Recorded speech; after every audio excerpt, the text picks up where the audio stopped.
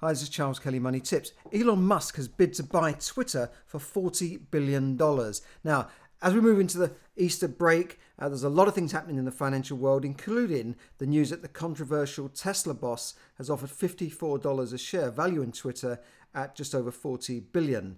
Now, Musk actually refused a seat on the board recently after becoming Twitter's largest shareholder, said he's the right person to unlock the social media platform's extraordinary potential. And who can argue with him? This is a guy that's brought a company from zero to becoming the world's most valuable car maker in a few short years, worth more than Fords and General Motors and Toyotas that have been around for decades, if not centuries. But let's see what's happening. It's an interesting move. He wants to become a social media baron, if you like. I mean, in the old days, billionaires used to buy newspapers to control the media. Now, I guess they buy companies like Twitter. The share price jumped, but 5% in fact, but he warned that he would have to reconsider his stake in the company if the bid was refused. In other words, he might dump the shares that he owns, and he can afford to do that. He can play games with billions and hundreds of millions of dollars like we can play with a few hundred. So good luck to him on that. Now, as you know, you may know that I'm the author of the books Yes, Money Can Buy You Happiness and Borrow and Grow Rich. And I run this podcast, which is free to air. So please like and subscribe and do share it so that it gets it out there, gets the message out there and helps with the algorithms, whatever they are. Now, there's trouble ahead for consumer prices, for consumers and people, because consumer prices have reached the highest level since 1992. This is in the UK. I think in America it's the highest for 40 years inflation. And it actually brought out a statement from Antonio Guterres, the UN Secretary General, who said that there are over 36 countries now who depend on Russia or Ukraine for half of their wheat imports. And he's warning of not only rising prices, but food shortages. And we're starting to hear of countries having food riots. And this comes on the back of Sri Lanka that's about to default on its debts. But we're hearing about a few other countries having... Now, I don't want to say which countries because I haven't got really confirmed reports of this, but there are countries that where food shortages are already starting to hit people. And of course, in the West, we get our food, but it might cost more. It is costing more, but at least we've got something to buy in the supermarkets. And I've been warning people for the last year or two now to stock up on food because I could see it was just going up and going up through the roof. Now, in his broadcast this week, the UN Secretary General warned about rising poverty and added that, look at this, wheat has gone up by 30%, oil up 60% in the last year, natural gas up 50%, and fertilizer, which goes on everything, right, that we grow, up 100%. So how can that not lead to higher inflation and massive rises in food prices? Now, we all need oil. Despite this, the green lobby and we're going to become a wind power nation, the world runs on oil. All our imports are transported on ships and, a lot of our power is provided by burning natural gas or oil, which comes out of the same hole in the ground. So, if oil is up, then everything else is down, as it was in previous oil crises like the Arab oil crisis when oil prices shot up, and that drove the world into a long recession and higher interest rates and all sorts of problems. So these essential commodities that I've mentioned affect all of our daily lives, and and these prices have risen far above the current published inflation rate, right? Current published inflation rate is 7%, but we know prices are going up much faster than that. And the official, this is called the CPI, the Consumer Prices Index, is up 7%. And with commodity prices soaring, it could easily reach double digits before the end of the year, both here and in the States. Now we know that interest rates have been put up twice in the last few months to curb this, but at the moment it doesn't seem to be working, and the Bank of England may have to step in. Having said that, interest rates have gone up twice, but the banks have not passed this on to savers. So you need to look at ways of getting a better return on your savings. I'll just mention a bit more about that later. So prices are going up now, rocketing up since the highest since 1992 when the UK was in recession and property prices had fallen. The market was stagnant. You couldn't sell a lot of properties. There were a lot of cheap properties around, but not much money available to borrow to buy those properties because the banks had pulled their reins in. In fact, some banks, like the Alliance Leicester Building Society, refused to lend in the Docklands, the London Docklands, which is now a multi-billion-pound financial centre. They refused to lend them. They said the property wasn't suitable security for a mortgage. And experts were saying that it would take 20 years for the property market to recover. So there were big problems in 1992, and I remember that recession very well. It was far worse, I think, than the 2008 so-called Great Recession. I think there's been worse recessions than that, when interest rates were very high and people were really suffering, losing their properties. And, I saw people going bankrupt left, right and centre all around me. So look at that. Do take care here and start to look at your finances. Because pay rises now are falling behind with inflation. So if you're in a job and you're getting a pay rise of 2 or 3%, because that was the norm a couple of years ago, inflation was at 2 or 3%, but prices are going up by 7, 10, 20%, you are going to be suffering. And that affects people on benefits and government support and state pension support, because over 52% of people in the UK are on some kind of benefit, which includes pension payments, sickness payments, that sort of thing.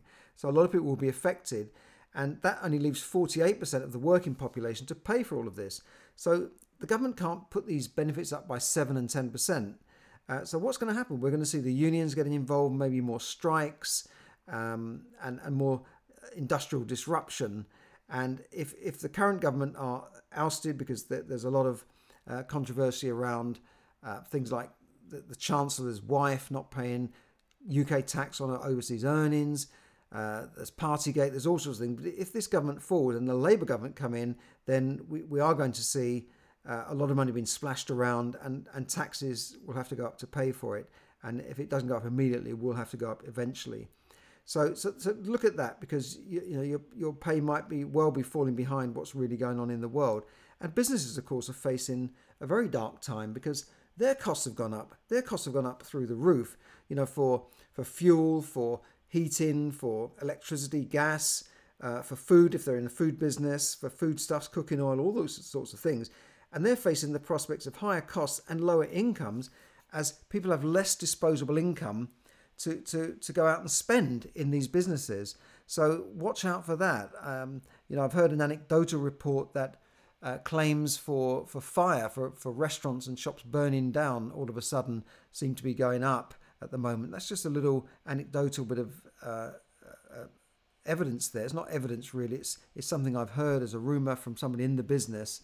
So it could be a sign that some businesses are in trouble, they don't know how to get out of it, and they think, well, I'll have a nice little insurance claim, which is fraud, and they can go to prison for that. And it's very risky to obviously burn a building down. This is not Goodfellas movies time. This is real life, and you can't just go around burning buildings down because your business is in trouble. But that is unfortunately what some people resort to in times of trouble. So watch out there. As I said, savers are receiving less on their capital, so their capital is being eroded by inflation. What does inflation mean? Well, it's caused by, I believe, this massive money printing that's gone on in the last couple of years, printing on an industrial scale never seen. Something like 30% of all the dollars in circulation have been printed in the last 3 years. So it's maybe that's not quite accurate, maybe in the last 5 to 10 years. But this has been going on since the last recession, this massive, effectively, it's not exactly printing of money, but it's creating money out of thin air. And that's going to erode the value of your capital. So what inflation means is if you've got £100, $100 today, and you buy those same goods that are in the inflation figure basket of goods, you'll get £100 worth of goods for that $100, £100.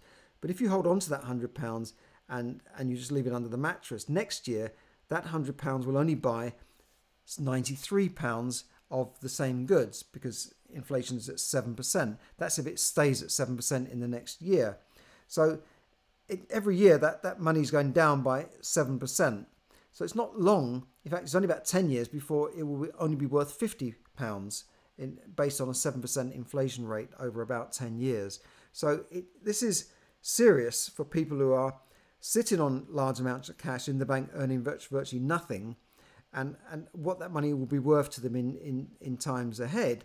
So you've got to look at how you invest your money. Can you invest in real assets that will hedge against inflation, such as property, stocks and shares, or even precious metals such as gold, which has long been held as a hedge against inflation. Now, I'm not giving you advice here. You've got to take your own advice, learn about this, learn about money, which is what I offer in some of my courses and my programs. But, you've got to, if you sit on money for a long time in the bank, it will definitely lose money.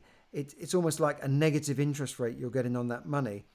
And a solicitor told me recently that the money they hold on deposit overnight is put into an account, and in the past, when interest rates were high, when they could earn 10%, they would make a tidy little sum on deposits overnight, because lawyers get money in for conveyancing on properties, and they sit on that money overnight and then pay it out in the next morning to sellers and to pay off mortgages and that sort of thing of their clients. So they sit on a lot of money, and this solicitor said that on £1 million average balance over a year, do you know how much they actually received in pounds of interest? Do you know how much they actually received? £100. On £1 million of deposit balance, they received £100 in interest. That is incredible. Now, that same money invested in, now they can't do this, but if they invested that money in a property, yielding, even 44%, that'd be £40,000, as opposed to £100. It's really, and of course the solicitor can't do that. They can't go out and speculate with the money and put it into long-term investments. But this is the difference between investing in a long-term asset, which will not only give you a higher return, but will actually grow over the long term, because in 10 years' time, that property is likely to double in value as well. So that £1 million would become £2 million over the next 10, 15 years, obviously depending on what type of property it is, where you've bought it, have you bought wisely, etc. But you've got to look at this and what you do with your money. Similarly, if the money was invested in a blue chip stock or share, or put into a mutual fund where you might get a sort of a dividend return of even 1 or 2%, that could be £20,000 as opposed to £100 based on that. But obviously that money is at risk. It could go down as well as up. So, you can't do that if you're a solicitor holding client accounts. There's rules around that. I'm just giving you an example of the massive difference if you can learn to invest your money as opposed to just leaving it on deposit. Now, I believe that we're in an economic winter here. We haven't quite come out of the recession, although we're officially out of the recession. The underlying economy, the real economy, the your economy, for a lot of people, it is most definitely in recession. So now's the time to buckle down, tighten your belts and get through this, and you will survive. And remember that winters don't last forever, and you're not on your own. So take advice, look for advice to improve your financial situation. Consider spreading the cost of things by putting things on direct debits. Another tip that I put in my 5 inflation busting tips post recently is to build up your credit lines and watch your credit rating. That is the rating that companies give you, depending on how you pay your bills. Watch that like a hawk. Don't miss any bills. Don't get behind with things. Can you consider earning more cash by doing part-time jobs or even a sideline business working from home? Of course you can. Companies are crying out for staff at the moment. There's over 1 million job vacancies in the UK right now, and people can't get staff. I'm talking about restaurants, I'm talking about supermarkets, I'm talking about van drivers, delivery drivers, I'm talking about even airports. They can't get enough staff to handle baggage and people, so there's massive queues in airports. Partly this is due to more people being off with COVID, but there's also an underlying problem since Brexit of staff shortages in the care industry, in catering, and in lots of other industries where they need staff. So could you earn a bit more cash by doing a part-time job to make up for these massive cost of living rises in things like fuel and gas? Another thing you can do is bulk buy non-perishable items, consumer goods that you're going to need. You're going to consume these goods. They're consumables, such as dry foods, foods that will last a couple of years, not only to guard against food shortages, but as a hedge against inflation, because those things are going to cost you at least 10% more in the next year. So why leave your money in the bank earning 0.01% when you could put it into pasta, you can put it into bleach and cleaning materials and, whatever, things that you are going to consume over the next few years that will last you why not put it into that? Because you will save at least, I would say 10, if not more, 10 to 15% on those as they go up in price. And you'll also guard against, shortages. Now, I'm not saying to go out and stockpile toilet rolls, but if it comes to that, you need to protect yourself. You can't be worried about everybody else.